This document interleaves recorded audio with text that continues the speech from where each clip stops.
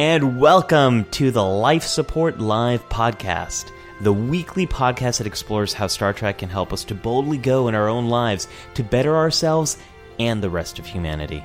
As a famous starship captain once said, and as another famous starship captain also once said, the one with the new series on the way, wherever our mission takes us, we'll try to have a little fun along the way. Always, always. That's the goal. Hi, everyone. I'm psychologist Dr. Ali Mattu. And I'm Dr. Trek, Larry Nemecek. One of us is a real doctor. And we'll leave it to you to decide who that is. Hey, every Saturday at 10 a.m. Pacific, 1 p.m. Eastern, we record this show live on Twitch, YouTube, and Facebook, with our audience joining in and rebroadcast here as a podcast. If you'd like to join us live, check out the links in the show notes. And now, let's engage with our regularly scheduled program already in progress. So, Larry, what are we talking about in today's episode? Oh, no. Since considering all the savage beasts we seem to have out there. No, there's a lot. This week. Last week was kind of rough and tough, and not to shy away from that, where we thought... And the week before. Yes. That our theme is, by popular demand, by the way, which is topping all polls, music. In fact, I started to say music in Star Trek for us and for them, meaning everybody on screen and those listening in at home. Yeah, we're going to be talking about music as it relates to mental health, how music impacts you. We're also going to be talking about music in canon and how music is related to some key characters. And we're also going to talk about how music impacts storytelling. So we're going to go in a lot of different directions, folks, but this is going to be a fun conversation. We're going to have a really good time here. So, Larry, we were talking in our pre-show about this, and we were talking about how you and I both have this one cue in Star Trek that when we hear this musical cue, when we hear a sequence, or when we think about it, everything comes back. The images of what happens in that story, we can sing or hum along that music completely. And what was it for you? Or do the dialogue that's going on. We can do the dialogue. Yeah, totally. Okay. The whole sequence comes to life. There's all these iconic moments in Star Trek music, and we'll talk about some today. But I mean, to me, and you would think it would be a movie score, because the movie score is always like everything else, gets the biggest budget. They're the grandest. But no, to me, it all goes back to the Doomsday Machine. Doomsday Machine. That was such a surprise to me that was that's the one that did it for you. Can you give us a little Doomsday Machine for the audience? Well, there's two parts. The main that everyone remembers, and what we just flashed there. It increasingly comes back in a more heated way, but the whole da-dum, da-dum, da-dum, da-dum, da-dum, da-dum, da-dum, da-dum, da-dum, da-dum, da-dum, da-dum, that whole build, it was so much that years later, I'm talking about when I'm a kid. I'm a kid, some of these things that you say, what do you remember, they're all so seminal, and that's why sometimes, to this day, the original series still predominates, because we talked one week about when we're younger. That's when we're babies is when we learn the things when we were first a fan, whatever the age that is, or especially if you were first a fan when you're 8, 10, 12, 15. Those are the things that really stick with you, even though you enjoy everything that is to come. But it's like you can't overcome when you were younger. And for me on music, even though, yes, Motion Picture and Wrath of Khan are probably the other seminal things, moments. But the Doomsday Machine, I was just so impressed. And I didn't even realize it. It's one of those things where after you've been around the block 2 or 3 times with watching, what's funny is everybody talks about doing rewatches now. I used to do that when I was a kid, and we called it After School on TV. It was my rewatch. And after 2 or 3 rewatches, you start going, wow, the music in this show is so, you remember all the Star Trek music, including the Amok Time, fight. But the Doomsday Machine, Saul Kaplan was the composer, and it was years later, I caught up in the Jaws not years later, only 2 or 3, about the same time, really, a couple years later. And the whole Jaws, da-dum, da-dum, dum-dum-dum-dum. And I thought, wow, did he rip off Saul Kaplan? Oh, wait a minute, maybe Saul Kaplan ripped him off. No, this was written in 1967. John Williams wrote that in 1974, 75. Wait a minute, who ripped off who here? But no, that's to this day, I can, he's 500 miles from the planet killer enclosing, Sulu. The other thing from Doomsday, though, that I always go to is, I just call it the dirge. It's when they see the constellation sitting there, and it's this very plaintive little dum da da dum dum da da dum dum da dum. It's very plaintive and very melancholy, and it's like Star Trek's little dirge. Forget what's done for a later movie when somebody dies or show. Mm-hmm. I always think of that as the Star Trek dirge. Just those little. But yes, there you go. I think I proved your point. You definitely proved my point, and we're getting a lot of love for music in the comments. But what a lot of people are bringing up, a lot of people are bringing up Amok Time, which for me with the original series, that's the theme. Do do do do do do do do do do. Amok Time brings up a lot of those feelings for me, Larry. I shocked everybody. But you know what? What do I always say? I'm not the same old, same old. But yes, of course, the fight song is definitely the one cue that mundane world can throw into anything. And it's been... And everybody knows what it is. It's been put in so much stuff. It's been put in... It's Friends. I don't know. Whatever. Take some sitcom and throw that in, and everybody instantly gets it. Everybody's, hey, Larry's got impressions here. Yes, he does. Larry's got some impressions for us this morning.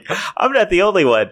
And I love how Michael Giacchino took the Amok Time theme and put that in Star Trek Into Darkness. Probably one of my favorite moments of Star Trek Into Darkness. But that's a different episode. For me, Larry, that moment, it's not the Doomsday Machine, and it's actually not Amok Time either, but my moment comes from Wrath of Khan. Mm-hmm. And it is James Horner's, I think it's about an 8-minute track called The Genesis Countdown. It is it's towards the end of the soundtrack. It's one of the last ones, and I know that theme, that whole sequence so well. And what I love about the whole score to Wrath of Khan, you play any part of that score and I imagine the theme, but my favorite part, or I can imagine exactly what's happening, but my favorite part of Genesis Countdown, it's every theme, Khan's theme, the Kirk Enterprise theme, they collide with each other, and there's almost like a dance, just like the Reliant and the Enterprise in space, and there's this building tension to the Genesis device being triggered, and there's also a moment in that song where, or in that piece where. Yeah.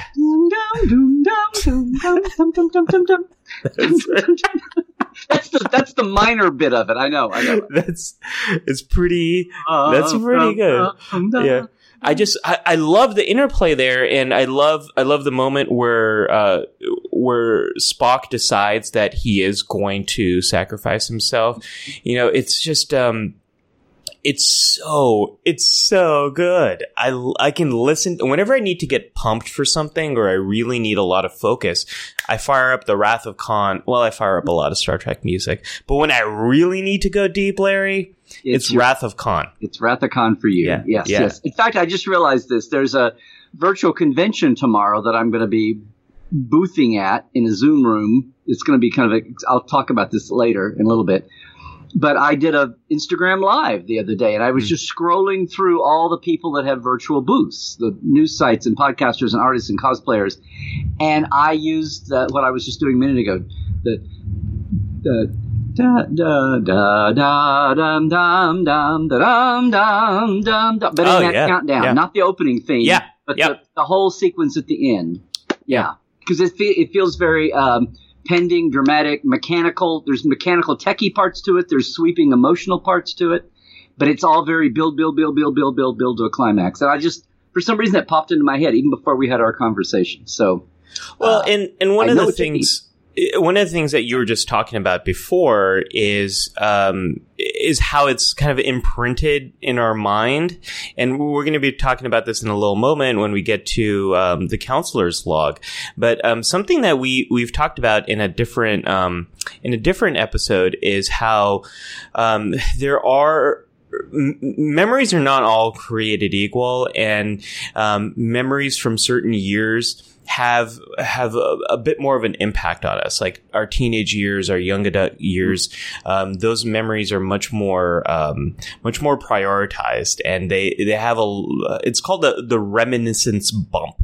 For some reason, our teenage years and our early adult years, we really prioritize those memories more. And some believe it's because it's the first time we're going through those experiences, and our mind really does prioritize new experiences, novel experiences when it comes to forming memories.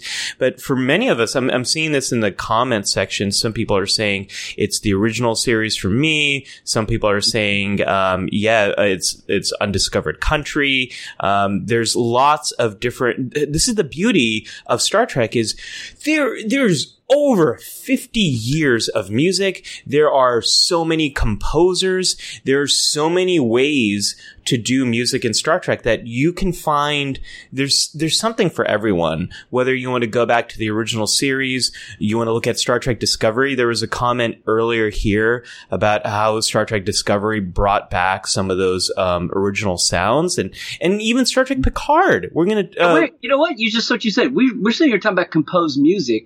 Yeah. There's a music to the sound. Douglas Grindstaff's original, the sound, the phaser fire, deflector shields, warping, the transporter beaming, the audio library of the original series is so iconic that people recognize those sounds almost like a tapestry of music when they're used correctly. Tapestry. And I know, that's going to be our... Nothing to do with any Q Picard, bed scenes. We just use that term all the time, I know. But and then not to mention Discovery and Picard retapping those sounds to be, somebody would say they're fanboyish, they're nostalgic, but it's like, no, it's the universe. That's the universe. They're using the canon of the universe to do that. But still, even apart from the composed music, the sound effects can be inaudible. You're getting to just audible territory. Larry, I don't even know how we're going to get through this episode because everyone is bringing back such great moments, and this is kind of proving the point that we're going to get into.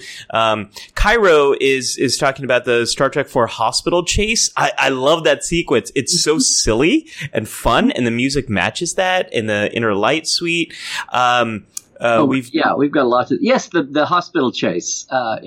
Dan says music-idic, definitely. Infinite diversity here, infinite combinations. Mm-hmm. Alexander Courage, James Horner, Jerry Goldsmith, John Williams wrote many of the soundtracks of our lives. I absolutely agree with that. Nichelle Nichols singing in Final Frontier, absolutely. There's the original series too. Charlie's Our New Darling and Beyond Antares. We have actual music before she would have had a much bigger bit doing that. But I'm always sad that they didn't keep that going. Don't forget the space hippies. Star Trek has had music has been featured in so many ways. So, Larry, let's kind of get into this. Let's open up the briefing room because I think we could just go on gushing about music. But maybe what for gushing, Dan Leckie. When I was trying to remember, no, it was. We've had several mention this. Cable Guy uses the Amok Time Fight song very nicely. So I haven't seen Cable Guy since it came out. What's that moment? I don't remember that moment at all. Well, I'm trying to make, but it's it's Jim Carrey, and they crouch down. They're starting to fight, and he crouches down, and then the Amok Time, dum dum dum dum dum. Yeah. I could do that. I could do that. Oh all day, folks. Apparently so. So let's get into the briefing room. Yes. So Larry, I want to also talk about how this relates to characters. So because we're going to go in so many different directions, but let's talk about how music actually relates to different characters in the show and character development as it relates to their stories. So what comes to mind for you? We have a very long list here of moments, surprisingly. Yeah, you know what? And this is called in composition. This is called, it's a Germanic word, Leitmotif. But basically, when characters get a theme, and there's two that I think of. There's probably a Kirk one floating around from the original series because they use several Alexander Courage composed the theme, which I think we're going to talk about in a second. But the original series theme, when I say the theme. But they had a library of composers. I mentioned Saul Kaplan, and I'm going to go blank on everybody else. But and I'm sure everybody will populate it in the chat. By the way, guys, we are trying to keep up with the chat. And by the way, everybody, we have been promoting everybody. We have the best live experience chatting, just so everybody knows that. If you're new to Life Support Live, welcome, by the way. You may notice that if you're on Facebook with us, there's a big Facebook community. Not so much a big YouTube, and we're on Twitch, but not so much a Twitch community. So if you're asking questions, we will get to it. We'll see your comments. But if you feel all alone in Twitch, or if you're new there, or if you feel all alone in YouTube, most of the community is talking in Facebook. That's just where they've gathered. So we're looking at everybody, but if you're wanting to see what more people are saying in your experience, we recommend you go over to My Larry Nemechek's Trekland on Facebook. And that's one of the reasons why we're focusing exclusively on live streaming now on Facebook at Trekland. And one of our goals now is to have the videos available on demand on podcast. So we'll get that up this weekend. But we're funneling in now to Trekland because this is where the community is coalesced. And Life Support Live, it's all about community. That's why we do this show. Yes. So the tap is on to the other two. We're just saying. Because Larry, I'm allergic to Facebook. But you asked me. What did you ask me about? I asked you a question about Star Trek and music. Specifically, I want to talk about canon. Leitmotifs. There's two character themes I can think of right off the bat over the years. Spock's theme that was in Amok Time, the bass, the dum-dum-dum, and they use it for Vulcans in general. But that dum-dum-dum-dum-dum, da-da-dum, da-da-da-da-dum, dum-dum-dum-dum-dum, the whole thing that gets developed through the weird, unearthly kind of tone for a second. But the other one is just, you just call it Scotty's theme. With the bagpipes, and it comes in when he gets in trouble in the Trouble of Tribbles when Kirk is dressing him down after the bar fight, but then he turns it around on Kirk and he finally, he doesn't defend. He defends his captain up until the point where he has to defend the Enterprise herself. And, it's that dump dum dump dum dump dum dump da dump dum. It's in bagpipe sounding. And they pulled that back when he gets drunk in By Any Other Name. With the Kelvin, they pull it out again. It's a kind of a humorous Scotty moment, and that's a time when I can think of they did go to McCoy didn't get that. I don't remember Kirk really having one that sinks in that pulled out. But that's like an on the nose, an actual leitmotif, a Peter and the Wolf kind of. We have music for every character. That doesn't really happen in any of the music has a totally different dynamic in the Berman era series to begin with. So it takes a different form all the way, but that's the only time I can really think of like character defining bits. Aside from things like there's Klingon music, there's a Romulan theme. Picard is probably the only other major exception. Thanks to the Innerlight. Thanks to Innerlight. I'm thinking of Deep Space Nine. Not really Voyager. Not really. The nature of the Berman. Rick Berman did not like original series style music theming and tracking. He wanted all the music to be tamped down and just be wallpaper. 30 years later, we're not singing the way we do from original series. And Doug Jones, one of the two first composers, finally got fired for doing that. He was let go after he went all out for the Best of Both Worlds and the Borg themes, and it was the most dynamic, memorable, original, aside from the Inner Light and the theme there, which was kind of integral to it. But as far as a regular show, he was, and you know, aside from the Inner Light, one of the few shows we remember the music from is Best of Both Worlds. Right.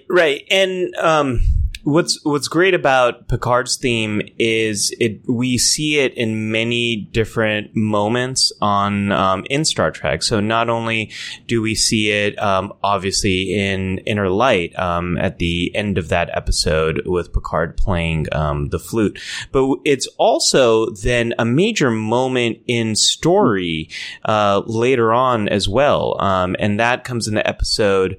Larry, what is the name of this episode again? I'm giving you lessons on this, Ali. Lessons, yes.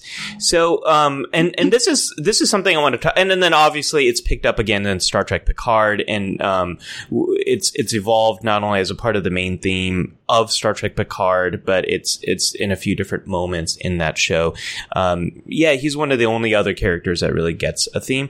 But that moment in Lessons, I think this is, let me put it up again. This is one of those moments where music actually features heavily as a story point. And I would be remiss not to say, just to back up for a second, the Kelvin timeline actually does flesh out more of a Kirk theme. The Kirk theme is a little bit more similar to the Enterprise theme and a Spock theme. The Spock theme is actually, I think, beautifully alone and isolated, and it reminds me a lot of what we hear for Spock's theme in Wrath of Khan and Undiscovered Country, with a little bit more mystical and mystical sounding sounds. This alien. Yes. Otherworldly. Yeah. Yeah. Otherworldly. Yeah. It reminds me a little bit. The Kelvin universe. That's right.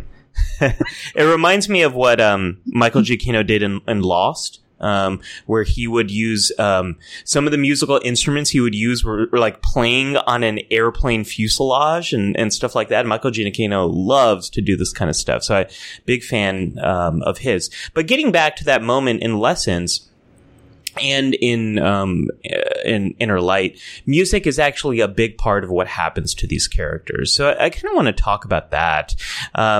There's so many examples here. We were thinking about this. Like, when is music a big part of the story of the mental health of the characters on the show and in the movies? And the first example you gave, Larry, was actually Star Trek 4. And you're like, well, music saves the world in in Star Trek 4. It's the whale songs. When you this is beyond ASCAP. Okay, this is beyond BMI. The whale songs, exactly. Yeah. Or as some famous Vulcan might put it, the songs as sung by whales. So that is obviously one link over there. But if you look at T'Pol's history in Star Trek Enterprise, and I know usually when you say Star Trek Enterprise and music, most people think of this. It's been a long road. You know, I used to watch. I used to watch that. I was in college when Enterprise was airing. And my friends in my dorm room, we would watch it whenever it aired, like Friday night. I forget when Enterprise aired.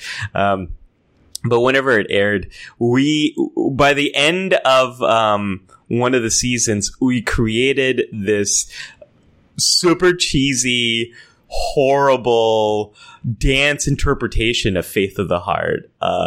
And my favorite, my part in that number, Larry, is I would do this. I would say, "No one's gonna bend or break me." That was my was my moment to shine.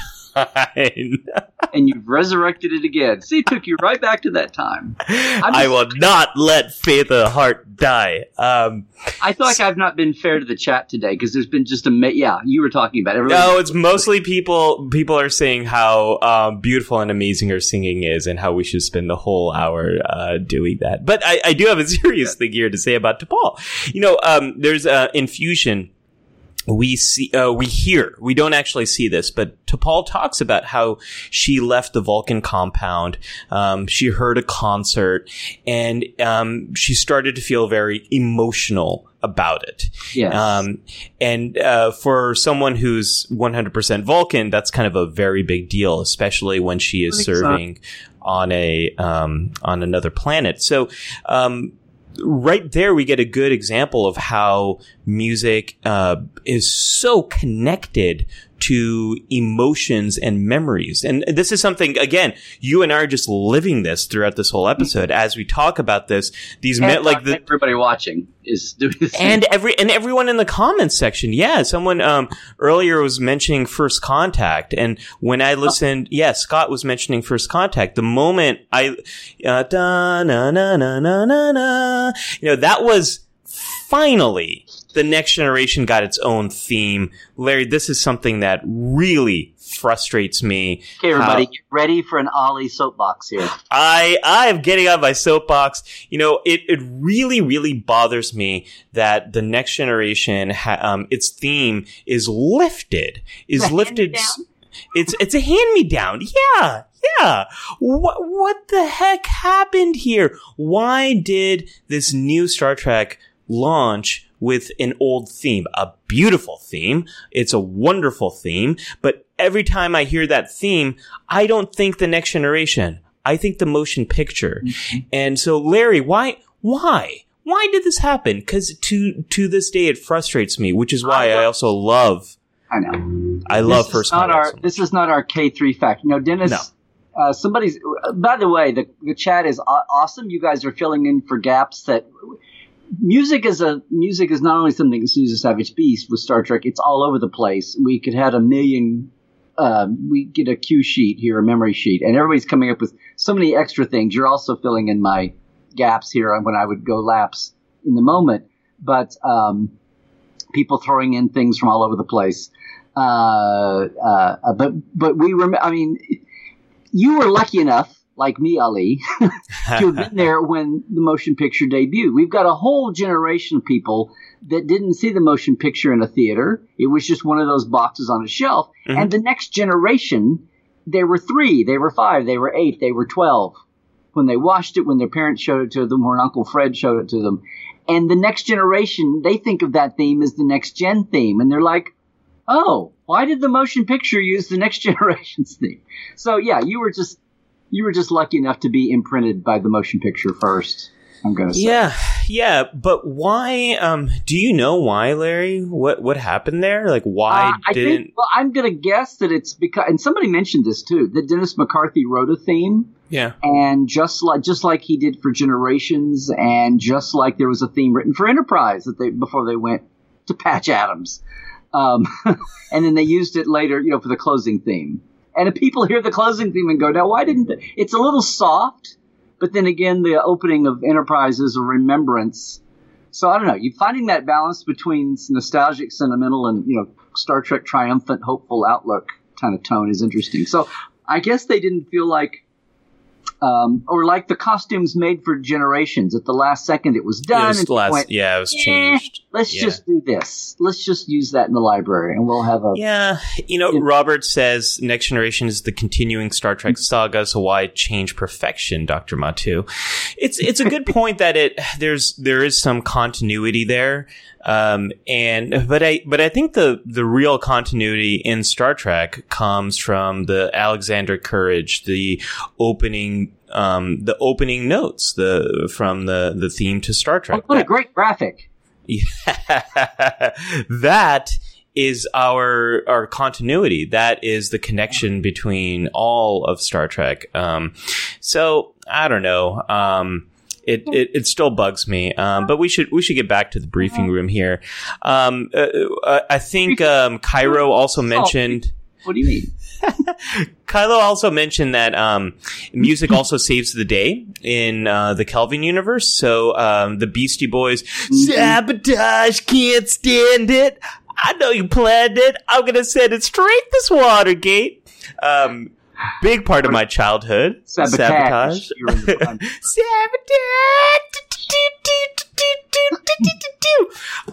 That was the song that disables the swarm and allows the crew on board. God, what was that ship? That beautiful ship. I really love that design.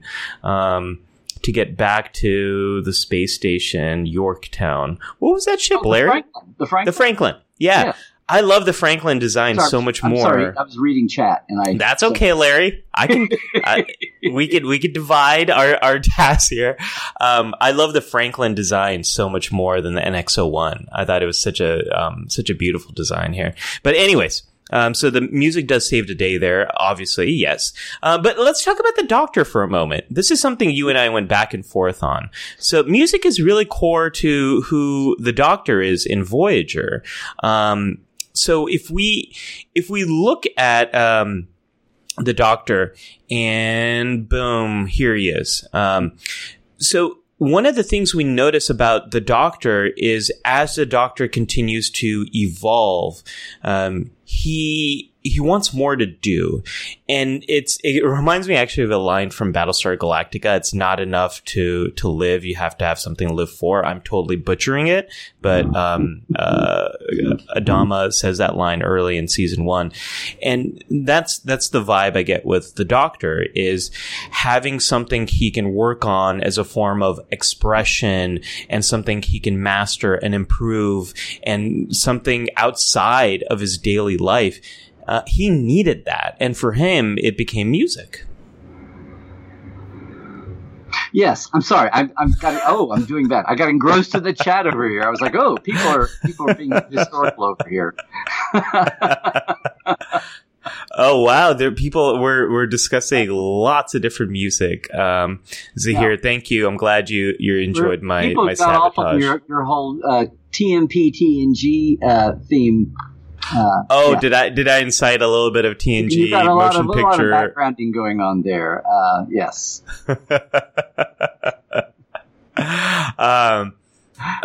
Tim says Roddenberry chose a motion picture theme for TNG to bridge the gap. Tim,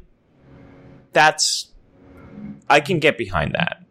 No, this is something, Larry, you and I have had a lot of conversations with. Whenever Star Trek is rebooted or relaunched, there's a lot. It's very divisive, as Sir Patrick Stewart would say. And so, I noticed that, huh? Yeah, I know. People have strong opinions about Star Trek, apparently. So, having more connective tissue between the series, that's a good thing. So I can definitely get behind that. Brian says, nice graphic. I don't know if that's in reference to something else or my shirt. I was trying to wear my Starship Delta shirt. Larry, I wear a Star Trek shirt every episode, and then I realize that no one can see it because of the way I sit. So maybe I should stop doing that. We need a 10-second model. We'll have to incorporate that in the plan. There we go. Yeah. Okay. Okay, so more canon I want to talk about here. I also like the fact that it's bright red, but we won't go there. Okay. It's next generation red. It's next, despite my distaste. Command red, not ops red. Okay. Or motion picture era red. It's just that red that everyone wears. Well, it's not quite as marching maroon as I remember, but okay. Another piece to talk about here. I think talk about the Doctor, and Earl is talking about it too. All right, let's talk about the Doctor. He was talking about how everybody considered the music extraneous to his program. Everybody was pissed at the Doctor for adding on all these personality subroutines, like his appreciation and love of music. And it's just, it eventually melts down his program. They run into the issue in The Swarm, which is what we were looking at there from his first dive into opera. Of course, that was, I think most people know that was Bob Picardo's love of opera and him pitching things for the character. And they picked up on it. And of course, eventually it's Virtuoso, where it's not so much about music, but the effects of fame. Fame is fleeting. Right. They can build you up and they can take it away. But Earl is asking that too. What do we make about Zimmerman and the other characters thinking that the Doctor's musical abilities were just surplus to the requirements? Yeah. We wouldn't have the problem if you weren't like loading up your capacity here with all this frivolous stuff like music. I think that's a very similar discussion a lot of parents sometimes have with their teenagers. Like, why are you listening to this stuff? Like, this is why are you listening to this junk? I think that every generation doesn't understand the music of the next generation. Or why are no you pun filling intended. up your time with fill in the blank? It's just junk. Right. Totally. Yeah. And this is also getting into counselor log material a little bit, but music it's not just about it's not just a pastime, but it connects to identity, it connects to mood. We're gonna dive through all of that sort of stuff. And the Doctors was evolving. The Doctor had the original programming of a emergency holographic medical officer, an EMH, and he was evolving. He needed more. And if you want him to function like a artificial life form, he has to evolve. And that means having pastimes, having passions, having something that he can claim as his own and gain mastery over it. I mean, there's something called the flow state. And this is where are we in the counselor's log now? We're not. The counselor's flow state I did not plan to talk about, but so this is a bonus. This is a bonus Dr. Batu tip. No extra charge, everybody. No charge, no copay. The flow state is when you're completely absorbed in activity. Time is passing by very quickly. A lot of people, when people talk about the runner's high, or when people are completely engrossed in like swimming or running, it's probably like a little library. When you're in a library and you lose time. When you're reading, people actually went to libraries. When we went anywhere, Larry. This happened to me on the subway when I lived in New York City. Sometimes if I was reading something, I'd get really absorbed into it. I might miss my stop just because I've lost track of time. Mm-hmm. So the flow state, it's what's really core to it is your ability is meeting the challenge at hand. So the way I describe it is if I was playing chess against a chess master, no one's experiencing flow because he or she or they just completely destroy me. I have no fun. It's not flow inducing for anyone. But if I'm playing with someone who's at the exact same level as me and we both enjoy playing this game, it's probably going to produce flow. In fact, Larry, sometimes when you and I are doing our pre-show and we're planning, I get in a flow state and then we look at the time and we're like, my goodness, we have been talking for 2 hours. How has this happened? We need to go to sleep. Yeah. So that's a flow state, and anything can produce a flow state. And so we all need to find activities in our life that do produce a flow state for us. And the Doctor needed that as well. And for the Doctor, music really became that, something that he could continuously work on, increase his abilities, and increase the challenge of the task. Yeah. My mind is like sweeping over any other character that was allowed to have that. That's a big swath there. Somebody that was allowed to have that kind of ongoing. I don't know. Maybe you got your Data, and Data proves this. Data just experimenting humanity, which is I don't know. Everything. Data had so many hobbies. He wasn't like flowing into any of them, whether it was role playing Sherlock Holmes or whatever, or O'Brien and Bashir on their holosuite adventures flowing. But I think he might be unique that way. Of course, the chat will fill in some gaps here for me. And if we're talking music, we should also talk about Vic Fontaine and Deep Space Nine. There is a lot there that really ties into everything we're talking about, Larry. I think Vic's captures everything. So there's the holodeck and characters going here for some relief. Mm-hmm. And they're listening to music that's largely like nostalgic, not only for us, but very nostalgic for them. It's like beyond classic music. I think there's a Federation law that says you can go compose music, but no one's allowed to listen to it for 100 years. Yeah. Or you listen to music from other alien races and it's just terrible. It's terrible. But it can be contemporary. I don't know. Maybe no one ever says how old the Klingon opera is. Mm-hmm. But the Temerian thing that Jono is listening to. Yeah. I mean, one of the things that music does is it's a shortcut to memories, and it very quickly alters your mood.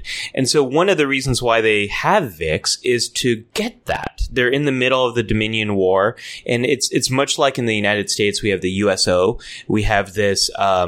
We have artists who go and perform for those in the military, and it's a bit of a relief from the stressors of the day. And so VIX is working in that way, in much the same way that you all watching and Larry and myself do, is we'll listen to certain music when we want to feel a different feeling. So VIX does that. It's activating memories for us, listening to some of that nostalgic moments. It's also doing things for characters. And we see that for Odo and Kira. It brings them together. But then even more so, as I think Zahir first mentioned this in the comments, but Nog. Nog goes through a whole journey about working through his trauma of losing a limb in a battle with the Dominion, and music and his relationship to music and to VIX is a big part of his rehabilitation. Which we weren't going to hit because we're going to save that for the PTSD. Yes. But yes, definitely so in the canon of music, and it's interesting that. It's nostalgic, and I just want to say this due to where we've been the last couple of weeks, but people point out when we did our racism show, Prejudice, and I should say round one because it's way too thick and thorny an issue and a part of our times today to only knock off in 1 week. So we'll come back around for that. I want to do coming up.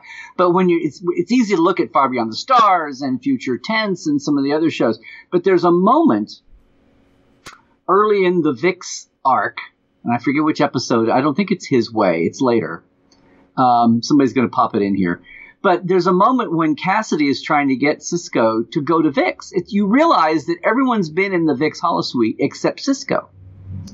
And Cassidy is needling about it because she's all dolled up in her 40s. She's all getting 400 years retro too. 300, 400. And finally, Sisko says, "No, I'm not going because that was 1962 Las Vegas, 20th century Las Vegas. Yeah. Our people, which is so rare to hear that in Star Trek. Yeah. But he's connected enough to it that he appreciates the modernity of the Federation Starfleet outlook about equality, at least among humans. But pretty much everybody. But still, those Tellarites, they never get full respect. But he points out that if he goes into VIX, he's feeling like he's betraying history because 1962 Las Vegas was not was not integrated. It was totally segregated. He says, "You will not see us in a place like VIX." And Cassidy, bless her heart, says, because she doesn't want to feel guilty about going in there, but she doesn't want to feel guilty for no reason. And she says, no. It's not history. It's not a recreation. It's all the best. It's as I was just watching this the other day.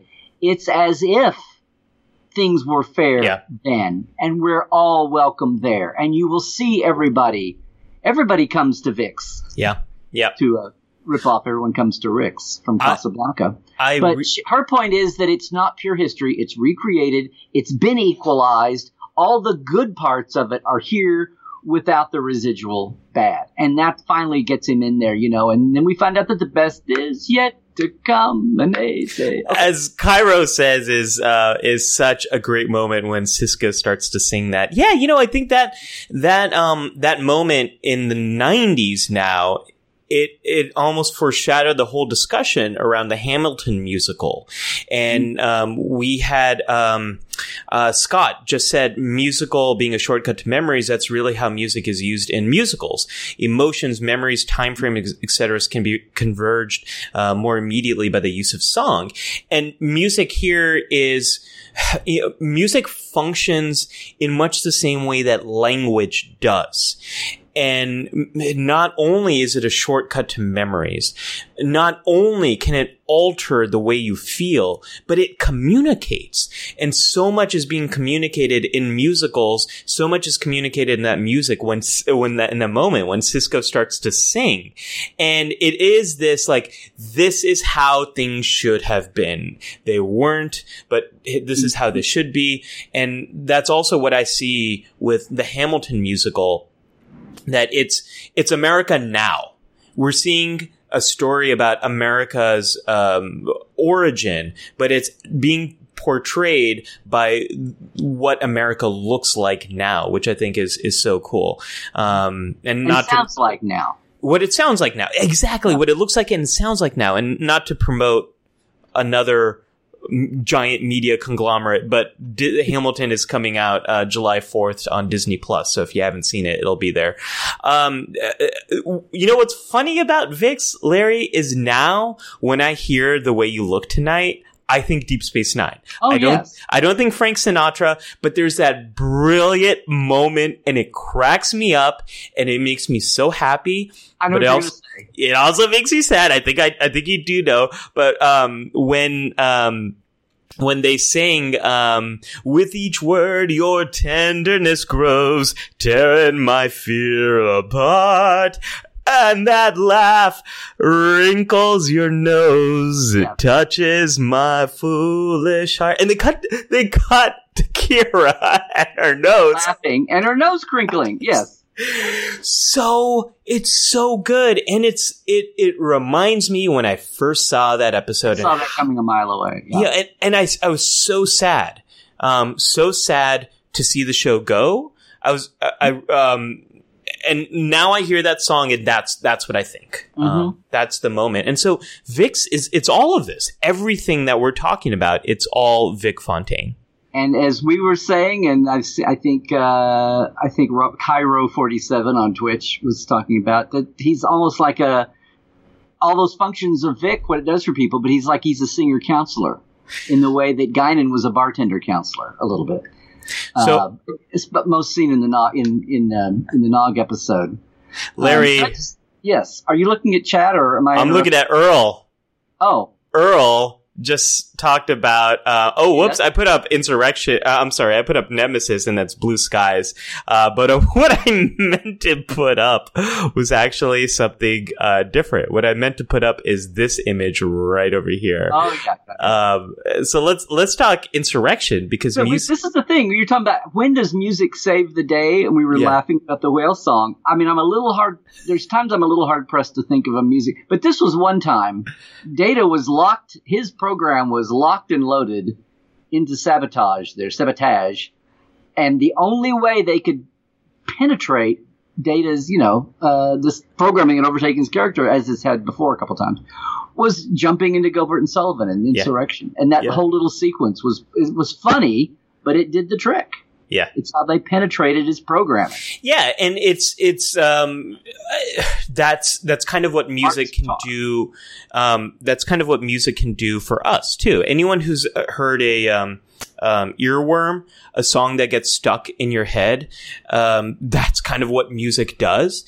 And one of the things that you can try, if you get a song stuck in your head, one of the things you can actually do is just listen to it. Like put the song on and just kind of keep listening to it until it gets like out of your head. There's something about it being incomplete, like you get a piece of it, but you don't listen to the whole song, but your mind sort of wants to, the programming is still firing away. So you can do that. But music does that, Larry. We can be passing by on the street, something that we used to do in the before coronavirus times. And maybe you and I get together for lunch and we hear a song play and then immediately we're taken back to that moment as a kid or when we heard this as a jingle. Like for some reason there's certain random jingles that are just stuck in my head. Like there's, I don't know why, but Merry Christmas from Payless and Thrifties. That's just a jingle that's always been in my head as a kid. Or I am stuck on Band-Aid brand because Band-Aid stuck on me. Like there's just they're just in here. If you're going to go commercial jingles, we're going to be in trouble. But yes, I totally understand. Yeah. I could go on and on, folks. I don't know if we have any Okies in the audience right now, but if I do the B.C. Clarks, which has been sung on The Tonight Show 2 or 3 times over the years by Okies on The Tonight Show when they're guests. But the B.C. Clarks, jewelry is the gift to give, because it's the gift that'll live and lives. Anyway, it's that's B.C. good. I Clark's like that. Christmas jewelry jingle song, because they've been doing it since the 50s, and there's been 47 generations of Okies who've grown up. Because it's like people say, it's not Christmas till I hear the B.C. Clark's jingle. Earl is also reminding us of life forms. Do do do do. Yes. Precious little life forms. Do do do do. Yes. Where are you? Do-do-do-do-do-do-do. But we also have other examples here. Worf keeps coming up, and Worf is one of the only ones who we see music really tied to culture, and this is another function of music that you and I haven't talked about, Larry, is the cultural how music can be a part of cultural customs, how it can be a part of, in the case of Klingons, not only do we have Klingon opera, but like any time a Klingon is going to a battle, they're like, great songs will be sung of this day. And if it's songs of our victory. If it's Gowron, you have to have like,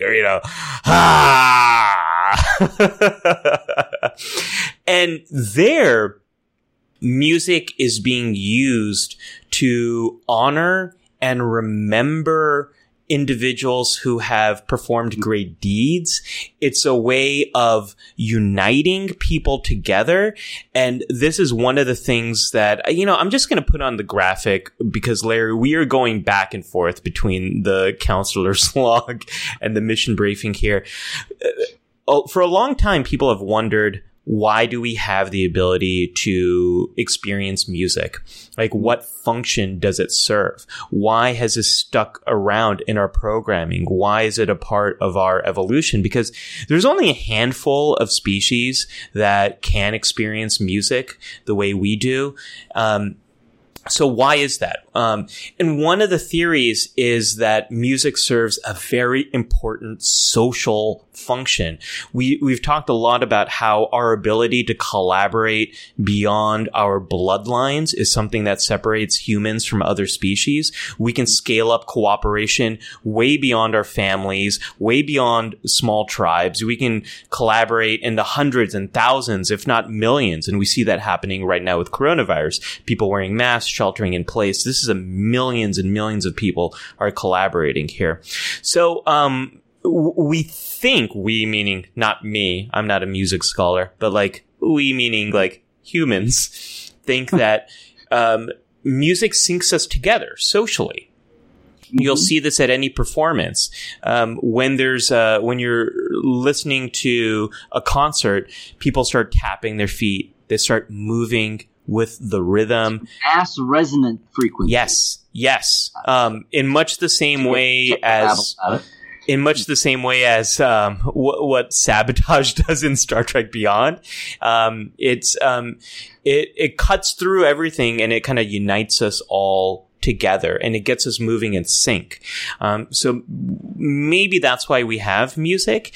And I think that's exactly what we see here with Worf and the Klingons is music not only can serve to help us remember, but it can unite all those Klingon warriors together in battle and get them working together a little bit better to overcome whatever challenge that they're facing. It's a cultural it's like a row team on a boat. It's like, it's like the rhythm of the music and the unity and the shared memory. I can totally see that. It's like soldiers marching to, da da da da da da. I mean, it's a common thing. It's just the Klingons elevate it to song. And I don't know, did Vikings sing? There's so many elements of Klingon culture that go different. I think any armed force, there's an element of music, and you see that from the marching bands to John Philip Sousa to Glenn Miller to Tim's bringing up William Shatner lounge singing Rocket Man and Leonard Nimoy singing The Ballad of Bilbo Baggins, which how could we forget that? I think that's more on the line of uniting fandom in a memory more than yeah, that's true. Plot, but yes. Bilbo Baggins, the greatest little hobbit of them all. Yes. Yes, indeed. I mean, I'm amazed that the nails have hung together on this show today with us taking off like that. Oh my gosh, Larry, they're going in so many different directions. There's one more thing I want to say about, for the Counselor's Log, and this is something that I talk about with a lot of the people I work with, is not only is music, it's a shortcut to memories and emotions, and it completely transforms the way you feel. Music can be very validating. So listening to sad music when you are sad can make you feel a bit less alone. It can help you to feel like you're being seen, like you're being heard, like your emotions, your thoughts make sense. And sometimes, which was not Star Trek, but yes. Yeah. Well, I don't know if you've had this experience, Larry, where you're really sad, you listen to sad music, and it feels good, but then you get like even more sad. So that's something I talk about with a lot of the folks I work with, is when is what we call mood congruent music. So when you're sad, listening to sad music. When you're happy, listening to happy music. When is it too much? So sometimes if people are struggling with a breakup or a setback, listening to too much sad music can actually make you feel a lot worse. Or maybe you're vulnerable to something called bipolar depression, and sometimes your mood goes too far low, sometimes it goes too far up. When does listening to some music amp you up too much and get you vulnerable to what's called a hypomanic or manic episode, where you have too much energy, too much motion, too much going on? Another problem is if you're angry, listening to music that makes you angry, when does that become a problem? And those lines are different for every person, and they're different in every kind of situation. So that's something to think about for all of us here is, when do you need to switch it over or turn it down, quite literally? Or when do you need to switch from, if you're listening to too much sad music and it feels right and authentic, but then when is it kind of pushing you over the line, and when does it start getting in the way of things? And when do you need to switch that up? That's something that it's a challenge for everyone who uses music as it relates to mental health, which I think a lot of us have been doing during the coronavirus. We're trapped, we're inside, and for many of us, music has been a profound source of relief. Well, yes, and then on top of that, for everyone, and I hope everyone, paying attention on some level to the social upheaval that we're in, racial, and even beyond racial, all kinds of layers of society that lead to inequality. So wherever we are, on top of the coronavirus pandemic, and on top of keeping your head above water, because whatever your economic status is related to the pandemic. I mean, there's such a interrelated mishmash of things going on now it's real, and it's also emotional, and everything is affecting each other in a way that it's almost like I want to go back to, I don't know, back to like World War II, when everyone was equally thrown into, the situation. And we're all being affected in some way, but there are so many myriad ways to be affected that we're all affected somehow. Right. And music was very key then too. But it's also like a mass social crisis. Music can be important, and sometimes it's something patriotic during a war. Sometimes it's expressing a theme, like "Brother, Can You Spare a Dime?" I mean, you have the songs and the music that become the anthem for a generation. Or maybe the Beatles' music was like the blooming of the baby boomers younger.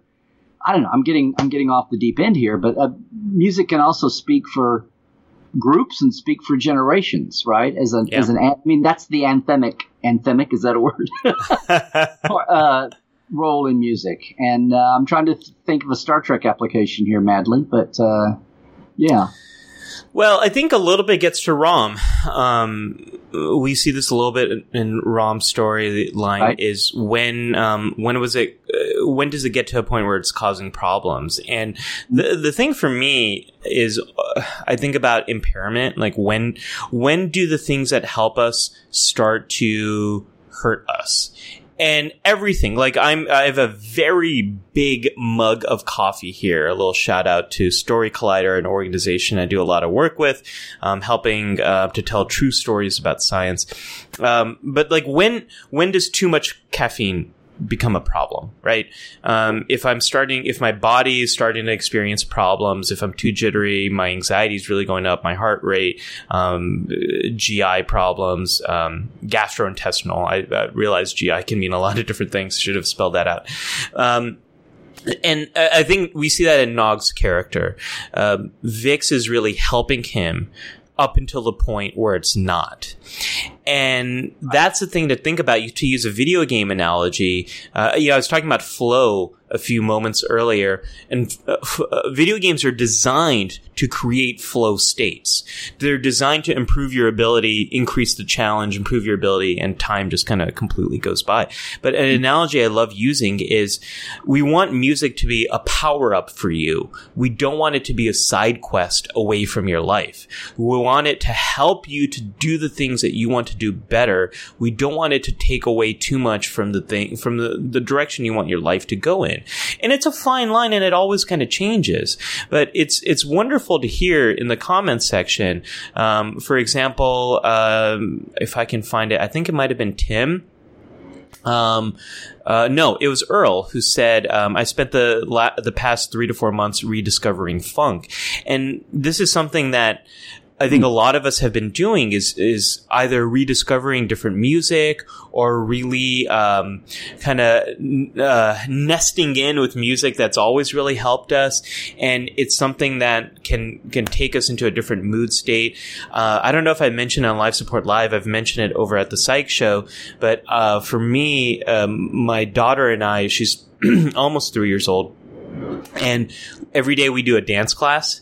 And we listen to a bunch of Broadway songs and a couple of non-Broadway songs, but like the song from Zootopia is in there. And just listening to this like upbeat, happy storytelling kind of music. Sometimes it's not so happy. Like we have Les Miserables, One Day More in there as well. One day more. That's not happy. It's mixed, but for a moment, it takes us completely out of our lives, and it helps us to get some exercise together. We have a lot of fun.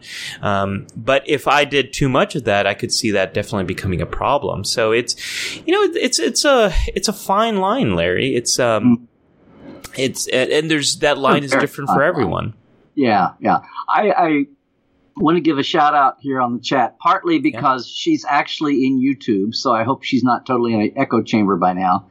But Sylvia Guerrero has said once or twice about Native American music, and she says it helps her with her ADHD and bipolar. It relaxes her mind at night. When going to sleep, it helps me.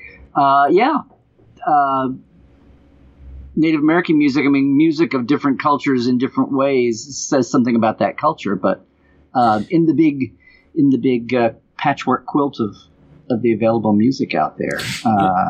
That's why sometimes I actually really get a lot out of listening to music where I do not understand the language. Like for me, if I listen to, and this is a question I actually get from a lot of people, since we're technically still in the counselor's log, we can talk about this too, is it better to listen to music when you're working or not? And the answer is do whatever helps you to focus. So some people who listen to music, it helps them to focus because it drowns out everything else and it kind of focuses their mind. The white noise. Yes, yeah. And for some people, it does that the exact opposite. It's hard to not focus on the music when you're doing work. So do what works for you. And different things work for different people. If you're a parent and you don't need music to focus and your kid is telling you, no, it helps me focus, maybe listen to your kid because it might work for them, and that's okay. There's a lot of diversity here. But the thing I know about myself is if I'm listening to music that has lyrics that I understand, that completely distracts me. But if I listen to music that's instrumental, like film score music or classical music or romantic era music or instrumental music. Yes. Yeah. Or instrumental music. Or music with spoken word from languages that I don't understand. Mm-hmm. That helps me tremendously. But the moment I hear language I understand, my mind is completely distracted. You're into that, yeah. I'm into that, yeah. So you kind of need to know what works for you. Right. I know a lot of people who have ADHD for whom music is what helps them. I know a lot of people who have ADHD and music completely distracts them. So there's a lot of diversity here. There's a lot of room. We need lots of different brains. Infinite diagnosis and infinite combinations. That's IDIC. It always comes back to IDIC. Oh, Larry, I did. It's a D word. Very good. Okay. Larry, I think it's time for K3 Factor. I got a K3 Factor for you. So one of the music moments that I think people remember. Yes, and we call this K3 Factor because in looking for icons for the show, like Way Team, Way Mission, Briefing Room, one of the few, especially from the original series, one of the few pre-Counselor and Starfleet times was the K3 Factor indicator there on the biobed monitor. Before we even called it a biobed monitor, it was the display screen over the bed in sickbay, a sickbay bed. But the K3 Factor is brain function, electrical activity. And so the K3 Factor is getting back to deep dive Star Trek in light of our theme this week, music. And we've touched on so many, and we've been talking about so many stories behind the music, the situation. Sometimes it's even the politics of something going on. And I had a case here that it hasn't even come up in the sidelight here yet. But back to Rathacon, can you put it up? Yeah. Of course I can put it. I will always pull up some Rathacon. Iconic music moment was after Spock died. Yeah. Oh, not that one. I know what you're talking about. There we go. Yes, Spock's funeral. And I don't know how everyone is the first time if you remember the first time you saw Rathacon and you weren't pre-warned, but to have Scotty back there playing bagpipes of Amazing Grace was a surprise. Now, when I was in the theater, it was, for one thing, it's great to see Scotty getting to do anything in character. It's good to see any of them doing a character moment that was, that's a Scotty thing, playing back. And we'd never seen him. We'd seen bagpipes as set dressing in his quarters once late in the series, but you'd never heard him play them. So that was cool. But then the whole point of it being Spock's funeral, when you're emotionally wrung out anyway at that moment in the movie, especially the first time. And here's Scotty playing bagpipes, so that's cool. And he's playing Amazing Grace, which on one level is amazing. But there's a part of me as a fan that had remembered everything that I'd read about Star Trek and thought myself that this is 23rd century. They're really kind of beyond, if not religion itself, at least old Earth forms of religion. And even the alien, Spock talks about gods at times, and then Tuvok gets into that later. But there's not a lot of overt theology going on in Star Trek. And to have an old, Christian Protestant hymn played for Spock, a Vulcan. Yeah. I know Kirk says, of all the souls I've encountered, his was the most human. It's very poignant there because of Spock inner duality. So I remember sitting in the theater going, well, that was weird. But then they've been screaming Admiral on the bridge the whole time and wearing all this brass on their sleeves. I know it's the Reagan 80s and things are getting more militaristic. I'll just take it and run with it. Well, I was amazed to find years later when we were doing the Trek Files, my podcast, if you get that one ready.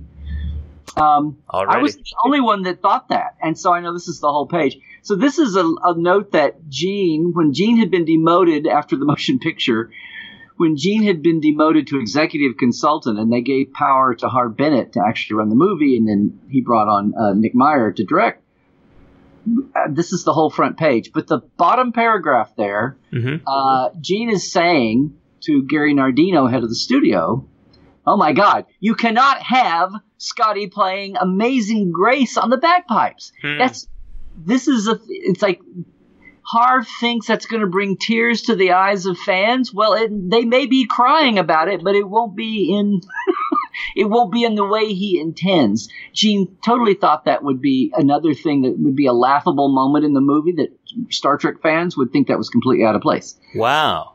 Really? Yes. Now, here's the thing. So the 80s is Gene trying to find his place and keep his clout before Next Generation comes back. The second movie and the third movie especially, and the fourth. And that's a moment where, as much as Gene had been cultivating his, Guru Gene persona, there were missteps on the motion picture too. A lot of, gut feeling. But there were times when Gene could totally misjudge Star Trek or what it had evolved into. And this is a kind of an amazing moment to where I thought the same thing. I didn't get up and walk out of the theater, but I remember wincing at that. But, now it doesn't bother me. It's like, oh, yeah, this is where Scotty plays Amazing Grace on bagpipes for a Vulcan's funeral because Wrath of Khan. That's what it is. But at the moment, that's what Gene's first reaction was, too. And now, fans later on, and at the time, and, 40 years of hindsight, whatever we're into now, are we coming up on 50 years? Oh, geez. No, From 40. Wrath of Khan? Wow. Yes, 40, are we? 40 years. Shh, I didn't say anything. Whew, okay. In 2 years, it'll be 40 years. But my point here is, with hindsight, we've all gotten used to it. And you could say, oh, my God, here's a place where Gene totally misread the tea leaves on fandom. Yeah. And I think at the time, there was some grumbling about it, but I think most people embraced it. They, the mass movie audience embraced it in fandom, too. And it's one of those things that we can go back and look at. But I just love this as a K3 deep dive factor, that an iconic music moment here that we all remember, mostly fondly, was something that Gene was dead set against. And you can argue whether he was wrong or whether time has just made us immune to his objections, unless we get all intellectual about it. But emotionally, it seems like it's always resonated. Well, so there's a lot here, Larry, and a deep dive K3 factor is the only way you know how to do K3 factors, and I am here for it, Larry. I am here for it. Yes. But I want to work back to bagpipes, Scotty, Spock's death. Right. And sadness. So I just want to speak for a moment about sadness and crying. Is sometimes we associate tears with sadness. Tears can also be a release. So oftentimes, if you've been holding something in for a long time, or you've been under high stress, or the stakes have been high, tears can happen as a way of really releasing and calming. And I experienced this as my wife was going into labor, and I was waiting for my daughter to be born and just trying to support her and help her through that. Once she was finally born, all I did was cry. And that was just a massive release of all that stress that was in my body. And that stress had nothing to do, as someone who was not giving birth, I was just revved up with nothing to do. And for many, I think in that moment too, not only are they mourning the loss of Spock, but this crew has been through a lot. Mm-hmm. They've been through a lot. And so this ceremony gives them all a opportunity to release some of that as well. And something there's two things I really like here about that funeral scene is, one, I love that these people of science have now approached a time where there are no scientific answers. We don't know much we don't really know anything about what happens after someone dies. And I think it's really interesting that at this point they are going back to some cultural customs, whether it is Amazing Grace, whether it is Scotty using his bagpipes, whether it is coming together to say these words. These are ancient customs that we have. So I love that. And for me, it never, it's funny you mentioned the bagpipes and all the connotations there are there, because for me, my family originally immigrated from Pakistan, and outside of the UK, the number one producer of bagpipes is Pakistan. Bagpipes are a huge part of Pakistani culture. Do tell. Yeah. It's actually the Pakistan's biggest producer of bagpipes is a town that is not that far away from where my mom grew up and my mom's family comes from. And so for me, bagpipes have always been associated with my cultural heritage and my family going back. And so I think that scene, there's so many pieces. There's definitely a Christianity part of it. There's a Scottish part of it. There's Spock's identity. You know, his was a soul that was most human. That was my horrible Shatner impression. And there's so many pieces to so many threads, so much tapestry there in that scene, and that's what was coming up for me. I love that scene so much. It always makes me emotional, even though I know he's coming back in the next movie. Spoilers for those of you who have yet to make your way through the Star Trek canon. So, but question. Yeah. The first time, so I understand, the bagpipes evoke your childhood and growing up. Yeah. Okay.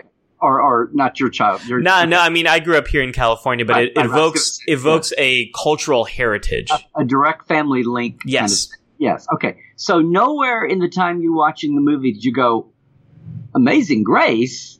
That makes no sense for Spock. No, I didn't. 23rd because century, you're playing hymns? No, it never did, because Amazing Grace was not really a part of my childhood. So I hear Amazing Grace as an adult, and it evokes a lot of different things. I mean, it evokes President Obama in that moment, with that funeral, with that horrible death, and it evokes that.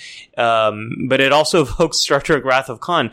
For me, whose funeral are you remembering? I'm blanking on his name, but it was the killings, the murders that happened at the church, and and President Obama attending that funeral, South Carolina church. Yes, and Obama singing. And he Amazing Grace. Amazing Grace. Yes. That's a cultural touchstone moment. For me, in my memories, as much as Wrath of Khan and Amazing Grace is there. Like Amazing Grace was not associated with religious doctrine or customs for me, and so for me, it's associated with Wrath of Khan and Spock. Okay. Interesting. Yeah. I'm sure people are going to pop up. Ah, wow. So that's my K3. That's, if you want a K3 for Ali's life, there you go. And with that, maybe we should head into our away mission. Time to send forth and, be fruitful and soundify. Yes. So I got a really straightforward away mission here. So what I want you all to do is make a few playlists. So think about the emotional situations that you are going through right now. And what I want you to do is make playlists that will help you cope with these situations. I started doing this about 4 or 5 years ago. And I started doing this because I kept telling my patients to do it. And then I was like, maybe I should take my own advice, Larry. Maybe I should do this in my own life. So what I did is... Physician, heal thyself. Yeah, exactly.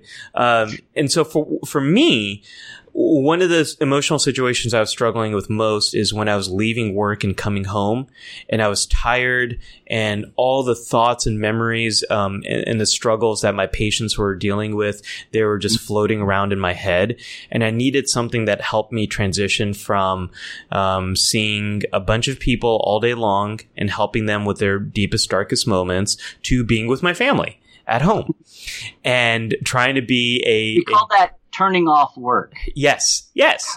And that's, it's a key thing for all of us, is trying to leave work at work and be at home, which is really hard right now in the coronavirus world, since so much of it is integrated now. And so many of us have lost work too. Mm-hmm. So I created a playlist that I call Hope, and it's music that makes me feel like I've just kicked butt that the world is in general getting better, and it makes me feel powerful and strong. And there's a lot of film score music in it, but there's also a lot of pop music. There's a lot of Beatles. I know the Beatles were getting a lot of love in the comments section as well. So that playlist completely helped me transition out of this one emotional state and to get into another one. So I want everyone watching, if you haven't done this already, to create a few different playlists that help you cope with different situations that you might struggle with. If you struggle with cleaning your home and doing dishes, make a playlist that is fun, that helps you to get into a different state. Put some of your favorite Star Trek music together.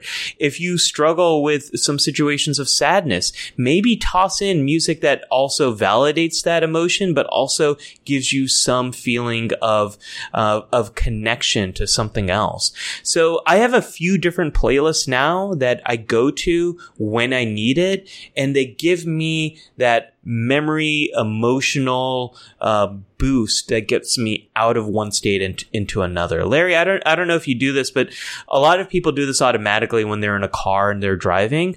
People sometimes do this less when they're at home, and we all need a little bit of that music therapy in our own lives to get through the situation. I did one huge playlist one time. I had a friend that was a fellow reporter who was, when we were all in Oklahoma, and he was moving to California. This is obviously before we did. And I did a playlist that was a whole combination. It was and there's a unique dynamic here. You might know this, a historical thing between Oklahoma and California. And not just the Okies and Grapes of Wrath, but like people who left, like people who get famous the minute they leave Oklahoma, including astronauts. So the minute they can get to space, they're famous.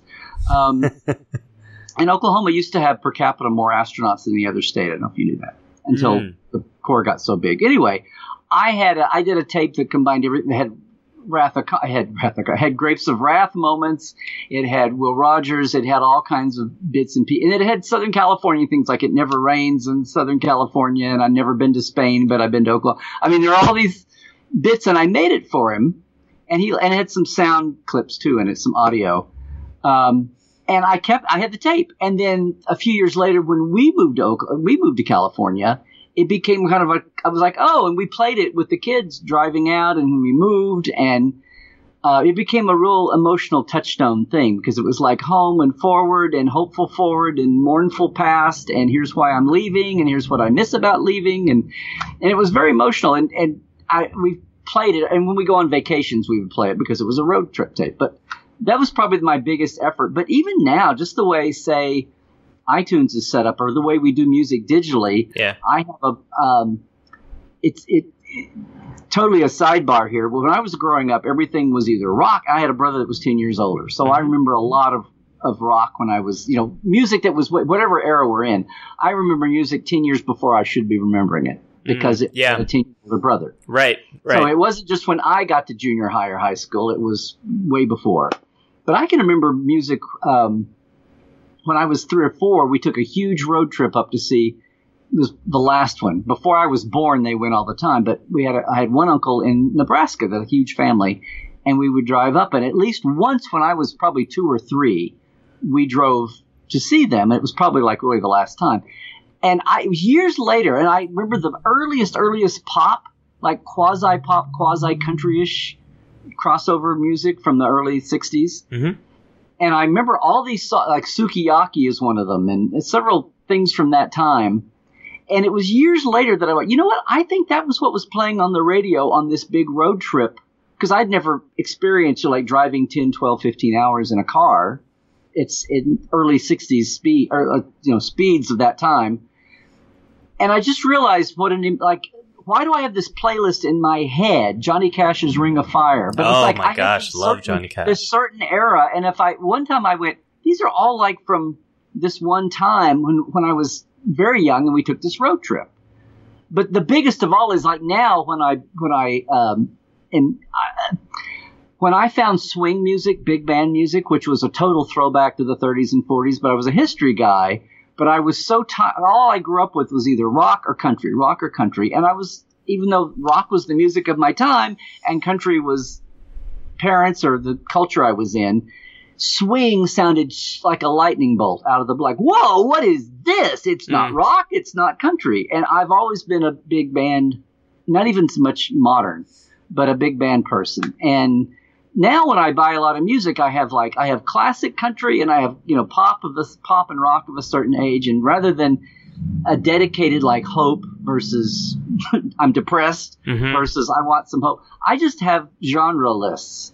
And I found out that if I'm like my get up in the morning and get going, well, I'm not a morning person. So I'll play my swing, list. And when I'm tired and I feel like either tired or I feel nostalgic, all these Jim Reeves, early, like this country of a time when it wasn't like just dripping and twangy guitar country, kind of country ballad.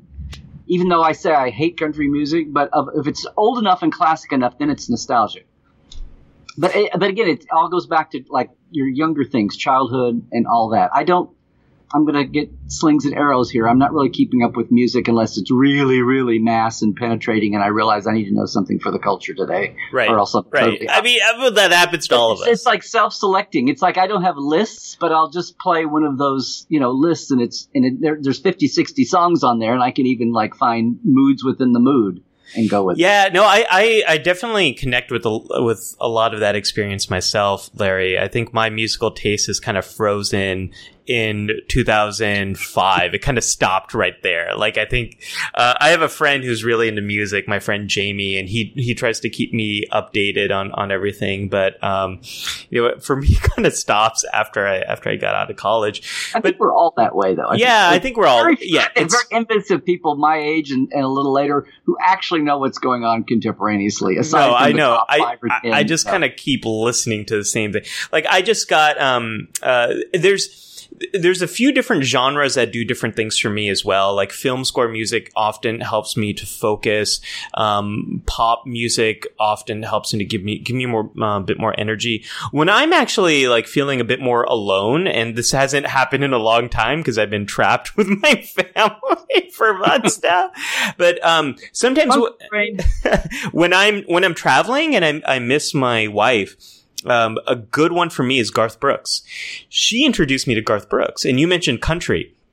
And Garth Brooks is the first country, Garth Brooks and Johnny Cash, I would say, are the two of the biggest country stars that I love, I love their catalog so much. And, listening to Garth Brooks helps me to feel more connected to my wife. And the specific song is Standing Outside the Fire. That's the first song she grew up loving Garth Brooks, and, in my early 20s, she exposed me to Garth Brooks, and the song that first made me love Garth Brooks is Standing Outside the Fire.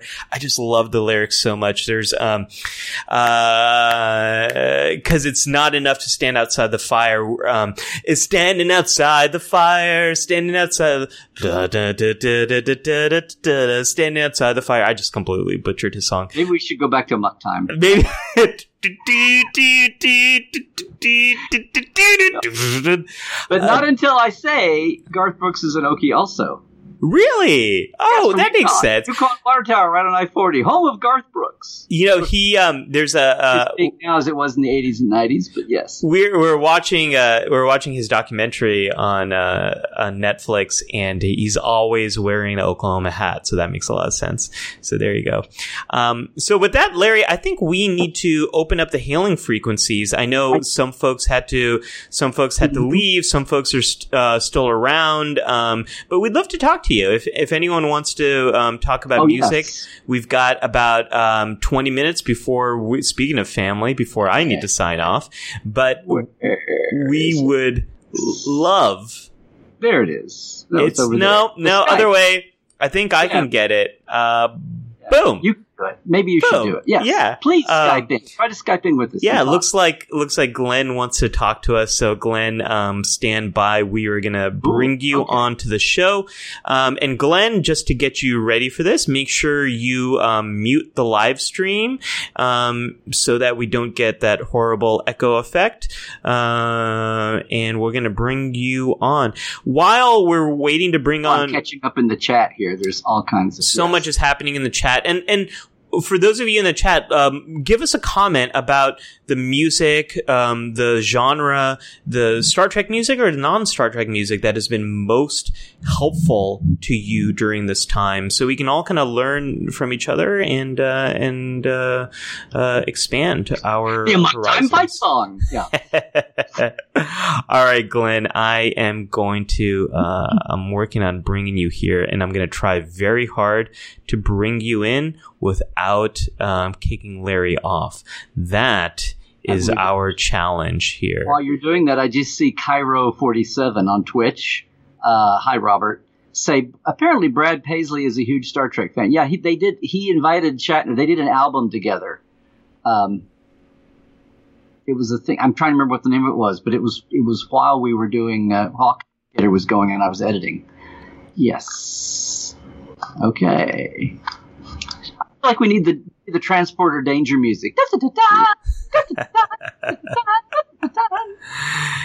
Glenn, can you hear us? Also I can hear you. Can you hear me? Yes, wonderful. Hey, Glenn, good to see you. We have ice, feels like. Maybe not. I've got the Skype window, so yeah. Glenn, hey, welcome to Life Support Live. Oh, glad to be here. What would you like to talk about? He's calling us Styles of Engineering, obviously, so I hope it's not too lonely down there. And actually, this is the Star Trek Continues engineering set, by the way. Oh, my goodness. Oh, I recognized it, yes. Photograph. So anyway, go ahead. Oh, no, go. Okay. So anyway, I have a story about the fact that I was saved by music literally and life and limb because a couple of years ago I was working out and I tore my left bicep tendon, distal bicep tendon. And I needed to get an MRI before I could go in for surgery so they could determine the extent of the injury, how to do the surgery, if they could do the surgery. And it turns out that I'm extremely claustrophobic. So I tried to go into a regular MRI machine. I couldn't take it. I had to have them pull me back out. Tried to go into open-sided MRI, not realizing that even with the open side, the top was 1 inch from my face. Couldn't do it. Yeah. Then finally somebody said, there's a large MRI machine at this particular place where you can play music. And so what I did was I brought music that's always calmed me. It's Yanni's Live at the Acropolis. And as soon as that started playing, I was able to lay down, close my eyes, go through the entire MRI procedure. Half an hour in an enclosed space for somebody who's claustrophobic is normally terrible. Yeah. But for some reason, that music allowed me to go through it. And I even opened my eyes a couple of times and, oh, yeah, there's a wall next to me. No big deal. Close my eyes again. Wow. And so that allowed me to have the successful surgery. And then the music also helped me to heal when I'm sitting there depressed, I can't work out, I'm gaining weight, I'm eating like I'm still working out. I would just listen to music and I was great. And then as soon as my arm was better, I started playing the piano again. Wow. Music soothes the savage brain. Yes, absolutely.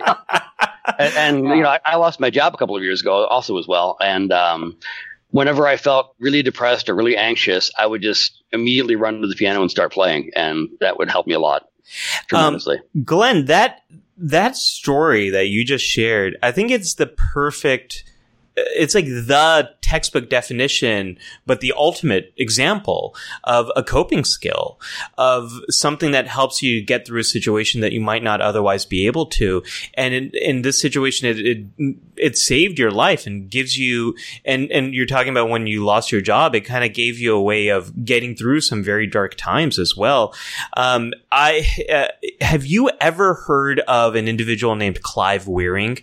Clive Wearing, Wearing. Have you ever heard of this person? I haven't, but I'm writing it down. Look him up. There's a great video. There's many videos about this individual. And for anyone who's interested in music and how music can just help us with some of the most difficult times, Clive Wearing is an individual who experienced an infection in his brain that destroyed his ability to form new memories. And he was locked in just seconds of time, sometimes minutes of time. And you would go in a room, you'd have a conversation with Clive, you'd leave, you come back, he'd have no memory of it at all. And he was stuck in these moments. Archer in Twilight. Or exactly, just like that He had episode at of least Twilight. a 24-hour cycle before he lost. Archer had more time. Clive had less time. But Glenn, there's one thing that would allow him to exist for a longer period of time, and that was music. He was a pianist, and when he played music, he could play these pieces for a long period of time, and that was the only thing that stretched out time for him. Otherwise, it was just these brief moments, and there's something so powerful about music in its ability to take us and transport us somewhere else. And I love your story for that. I'm curious. What comes up for you when you listen to Yanni now? Do you remember that moment of getting that MRI, or is it something else, or is it Well, no, actually, Yanni's music is something that helps me to relax at any time. Anytime I'm stressed out, or when I can't sleep, when I'm having sinus issues, my nose is stuffed, and I can't concentrate on my breathing because that's the worst thing to do when your nose is stuffed. I'll throw on Yanni, and it'll let me roar to sleep. So now I actually associate Yanni's music with healing, relaxing, sleeping. I love that. I love that so much. Well, in Star Trek, is there a certain piece, composer, theme that really sticks out to you in the way that Yanni's music does? Pretty much all of them. I mean, if I hear anything Star Trek, it immediately brings me into the moment of my favorite, whatever the music happens to be. It'll remind me of that particular era. Yes. Yeah. If I hear anything from Star Trek 4, I'll start smiling like crazy because I love that movie. It's very uplifting. If I hear the Wrath of Khan, it's battle music. If I hear the Amok Time theme, that sort of thing. Yeah. And anything Star Trek will bring me into the moment of when I was first watching it. I love that. The Star Trek 4 theme, if you listen to it on its own, it's so silly. It's so whimsical, but it matches the mood of the movie. It does. Yeah. The hospital. Deep Space Nine, Voyager, these themes are a little bit of a departure, especially Deep Space Nine. It is a little bit darker and haunting in tone. What was your reaction to those themes as those came out? Well, when I first heard Deep Space Nine, I thought, this would sound really great, sped up by 30%. It was just a little bit too slow and drawn out. Most people feel that way about seasons 1 and 2 of Deep Space Nine. Just watch them at 30% faster speed. You're gonna have a great time. Absolutely. Same thing with Enterprise. Mm-hmm. When in the third season, when they added the backbeat, they added the rhythm guitar. And they remixed the lead singer's voice so he was about 20% quieter. Yeah. That made a wonderful theme. If they had started with that, there wouldn't have been nearly as many people disliking the theme. Yeah. Although they did that, they created a happier theme during their darkest season, during the Xindi arc. So well, if you notice, that's kind of what happened with Lost in Space, too. When Lost in Space had John Williams' original whimsical theme, it was all dark, deep, serious. And as soon as he brought in the serious theme, that's when they started going to lighter episodes. Yeah. Maybe it helped people to make it more palatable. This is so funny because it's I don't know how many people in chat or you, Glenn, or you, Ollie. We talked about it a little bit. Like you have a specific. It's tied in maybe with the first time, but you have or maybe not, but you have a specific memory attached to a specific, like a personal memory attached. I have two real quick. One is the Voyager theme. I always snap. The first time I heard it was at the crew screening at the lot.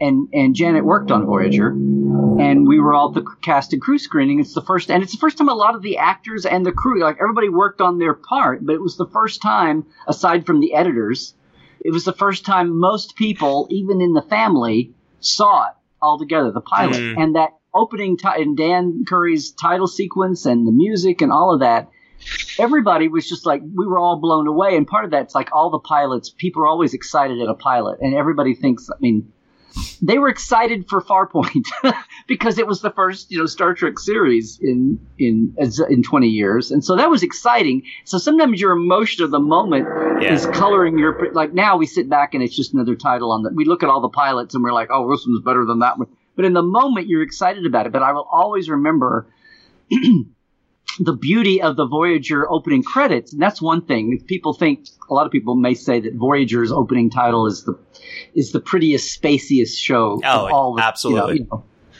Doesn't make any. Somebody once said, "Hey, who's that hot dog pilot flying through rings of asteroid rocks? Why is he so low to that?" And boy, is he flying close to the sun. I always go back to that night and everybody leaving the theater and think, "Oh my God, that was the best pilot ever. This is going to be all the tension with the Maquis and all the interpersonal things. Paris hates Chakotay and Neelix and Paris are jealous over Kes and all that stuff that went away in 2 episodes." But we all left the theater. But the other thing is the First Contact theme. Mm-hmm. Not so much for seeing First Contact, because seeing it at a screening or in theaters and all that or whatever, but I was at the Hilton in Las Vegas for the week before the experience opened, and even though the old experience at Las Vegas in Star Trek in Las Vegas, even though it utilized all the music, all the themes, clips, sound clips, audio bits, video clips from all the eras up until that point, for some reason.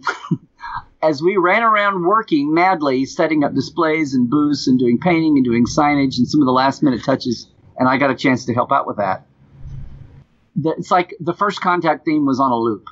And to this day, I still think of the outside of the old experience and the catacombs when I hear dum, dum, dum, dum, dum, dum, dum for the billionth time because it was just on a loop. And and at the time, I'm like, I'm so sick of this song. But now I have a very, because it's obviously no longer with us and long gone. And I was working on it before anybody else got to see it. And we were madly running around trying to fix problems and put things up. And it reminds me of that and the great Penny Juday that was there working on it. And anyway, it's kind of a bittersweet, sad, totally apart from the, which is what we talk about. We hear music from our teen years or whatever, and it takes us back to that moment. And that's like the weirdest thing I think any Star Trek music does for me. It takes me back to the week before the experience opened. Glenn, I got one more question for you. Oh, no, please, go ahead. You were about to say something. Oh, I was going to say that I absolutely love the experience. Living in Las Vegas, it gave me the opportunity to go there quite a bit. And that's when I was first exposed to the GNDN acronym. So, which means... Goes nowhere, does nothing. So it does. Yeah. I think that was that in the history of the future section? Was that in the history of the future section of Star Trek: The Experience? I'm not sure. I just remember that they first started talking about it on one of the tours of my first time there. Yeah, that was I will always miss Star Trek: The Experience. I try to describe to people the joy I had when I first was transported in Star Trek: The Experience, when you think you're going to go in the shuttlecraft and then suddenly you're beamed up to the Enterprise. And the way I describe to people is it's exactly what you think transportation's like. And they're like, well, it's not a thing, Ollie. And I'm like, no. You had to experience it, and I really, really wish they'd bring it back. And if they do bring it back, that part has to be part of it. Yes, because it is magical. Yeah. Glenn, one more question for you before we let you go. Here is what's helping you right now? Is there any music that's helping you get through this strange time we're living in? Well, I'm lucky enough to be one of those people that I do IT work for a career, and actually I have Star Trek to thank for that because Star Trek engineering got me into computer engineering, and that's what I do for a career now. So I'm lucky enough to work from home. But again, when I'm having periods of stress, I go back to music. Either I'm playing something myself, or interestingly enough, Larry was just bringing this up: big band and swing. Big band and swing is something that can really, really lift your mood in a hurry. Yeah, and especially if you go back and watch some of those old movies that had. I was just watching a clip of Chattanooga Choo Choo from, I can't remember the movie, but it was Glenn Miller and his band with Tex Beneke. And, it just immediately just launches you back into happiness. What's the ski resort in Idaho? Yes, that's it. That's the one. I can think what it is, but I can't think of that. I've gone blank. Yeah. I love that Earl said, GNDN goes nowhere, does nothing is 2020 after mid-February for me. Absolutely. Glenn, thank you so much for being here. I love your beautiful background. GNDN is on that background. I mean, is it really? It's somewhere on the that one. It's on the Kingsland set. Yeah. But yeah, as a matter of fact, on the Kingsland set, also I was lucky enough to be on the bridge, and there was actually one of the buttons on there said Control Alt Delete. Oh, It had me cracking up. I love that. Yeah. They did a whole bunch of inside jokes on that set. Oh man, I love all those little details on all the sets. Glenn, thanks for being on the show. Sun Valley Serenade. Sun Valley Serenade. That's it. Exactly. It happened in Sun Valley. Was the yes. The Chattanooga Choo-Choos from Sun Valley. Okay. Thanks for being on, Glenn, and thanks for being in the comments and a part of the community. Yes. All right. Thanks a lot. We'll see you next time. Good to see you again. Yeah.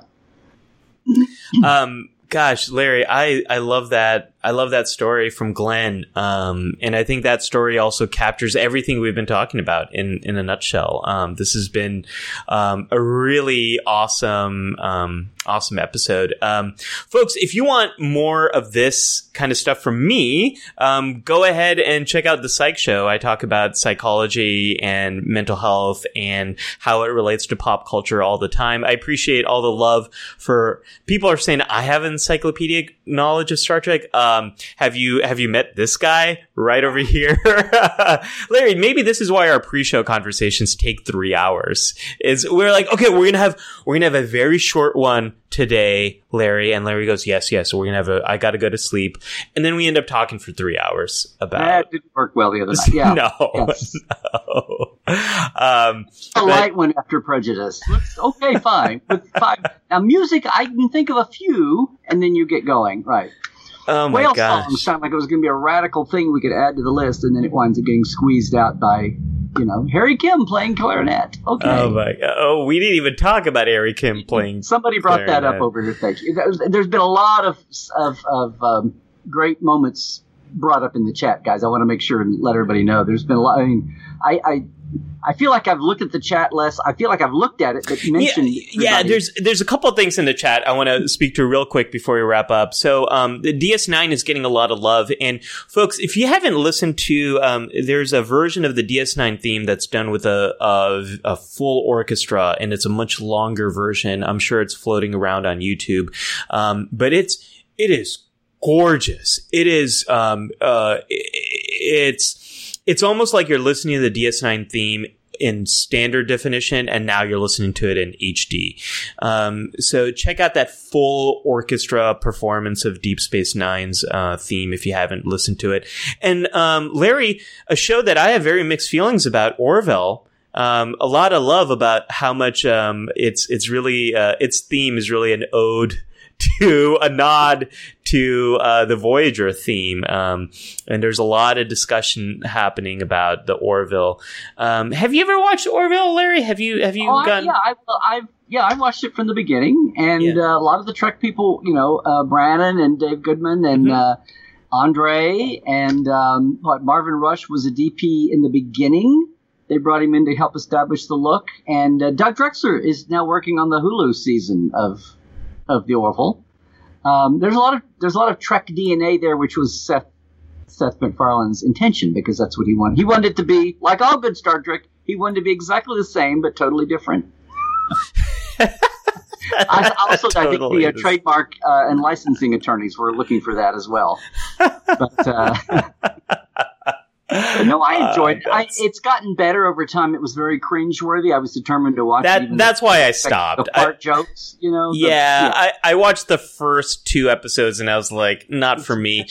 It got much better. Yeah. Everyone is telling me it's more episodic Star Trek. So if you've been turned off by the more serialized storytelling of Star Trek Discovery, or maybe even Star Trek Picard, that this is the show to check out. So, I should do that. It's on my to-do list, but like, honestly, it feels like a to-do list. Freeze dry 1994, 93 Next Generation, and then thawed out in 2019. And that's what you've somewhere magically a few things have modernized, but basically it's that sounds strangely appealing to me, a little disgusting, but also a little appealing to me. So maybe I should check that out. I think almost anything that was originally freeze dried before 2020, if it's thawed out now.